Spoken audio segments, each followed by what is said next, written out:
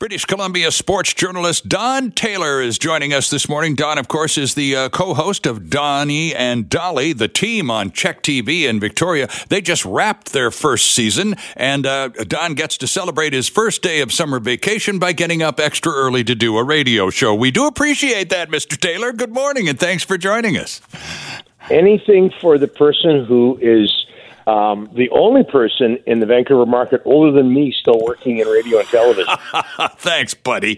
It's great to have you with us, Donnie, and congratulations on the season. Must be fun.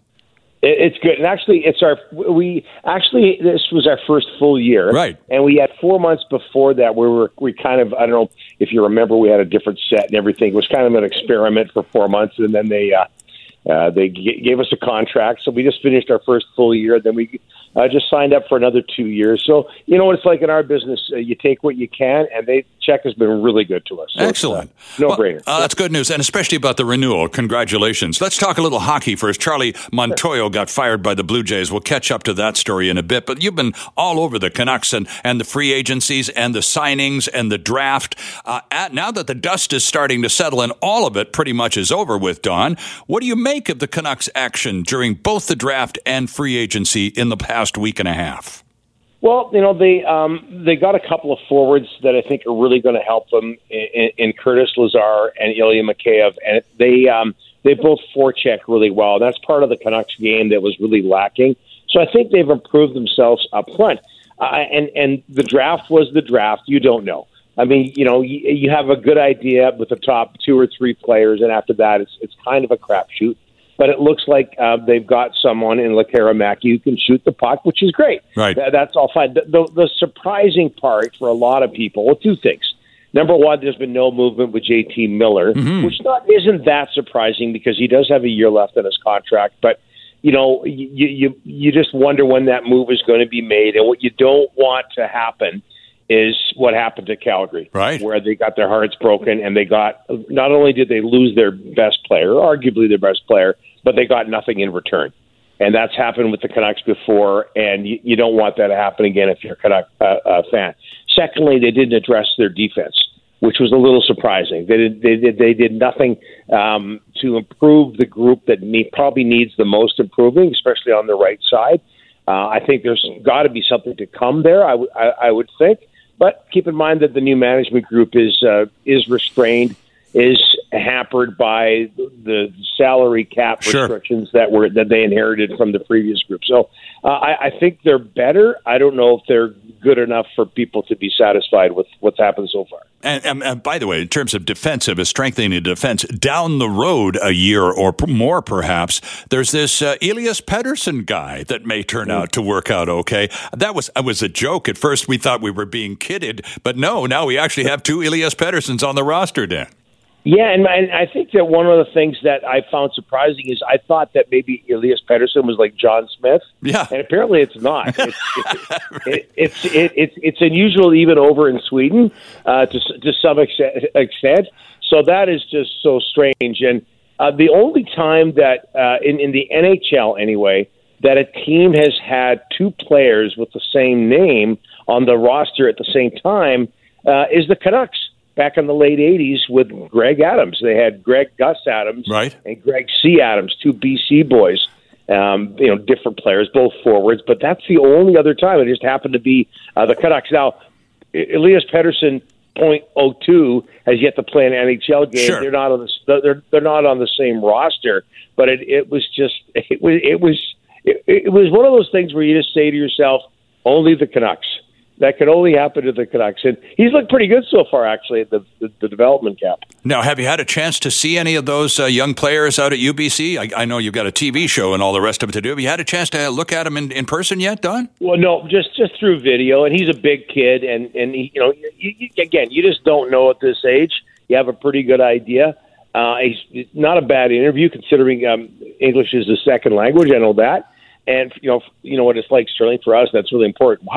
Sure, the guy isn't a very good player, but he's a great interview. You've got to keep him. Right. So I really, and the thing is that you could see somebody and they can impress you in drills, which is what they did most of at the development camp, and you can see them be impressive in a scrimmage, which they did 2 days ago. But you got to keep in mind that they're up against players that are the same level they are. Sure. You got to go up 2 or 3 levels if you want to be in the NHL. So even if you're there live, it's hard to tell. Wrapping hockey, quickly, do you think Canucks are going to do something with JT Miller before the beginning of the season in October? My sense is they're going to wait and be patient. That's all. I don't know if we had Jim Rutherford on the show yesterday. It was pretty spicy. And he ripped us because he felt we and many members of the Vancouver media and even the fan base were being impatient. And to me, that tells me that they're going to not rush into a deal. Mm-hmm. They're going to wait till the next pressure point, which would be the trade deadline next year. So I wouldn't be surprised if they end up having him play most of the season.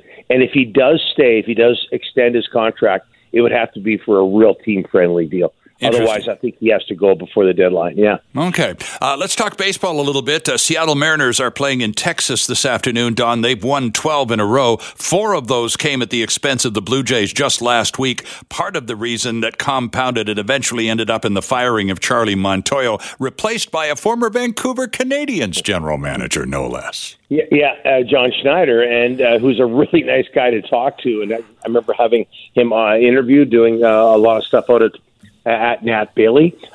They beat Kansas City yesterday, but it was kind of embarrassing 2 days ago when they lost to Kansas City with half the Kansas City roster unable to play because of vaccination issues. So there was that. But it's funny because I don't know how closely you follow the CFL, but Kahari Jones got fired in Montreal a few days before Charlie Montoyo did in Toronto. And the knock on Kahari Jones was that he was just too nice, and that led to discipline problems.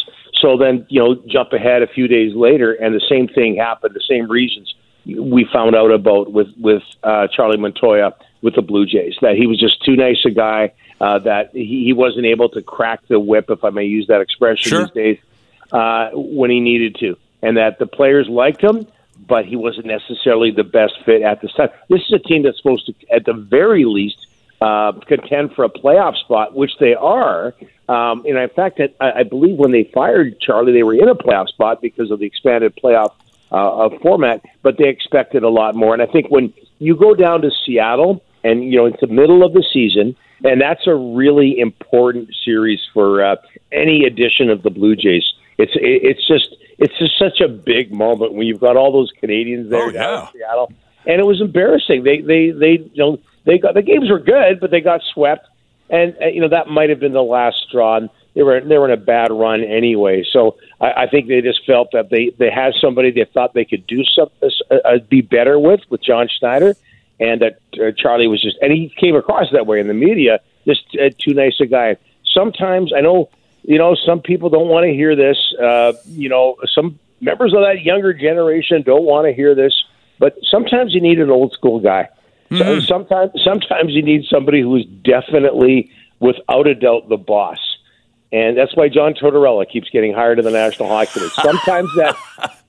Sometimes that old school, and you know what it's that's like. That's right, hey, of course.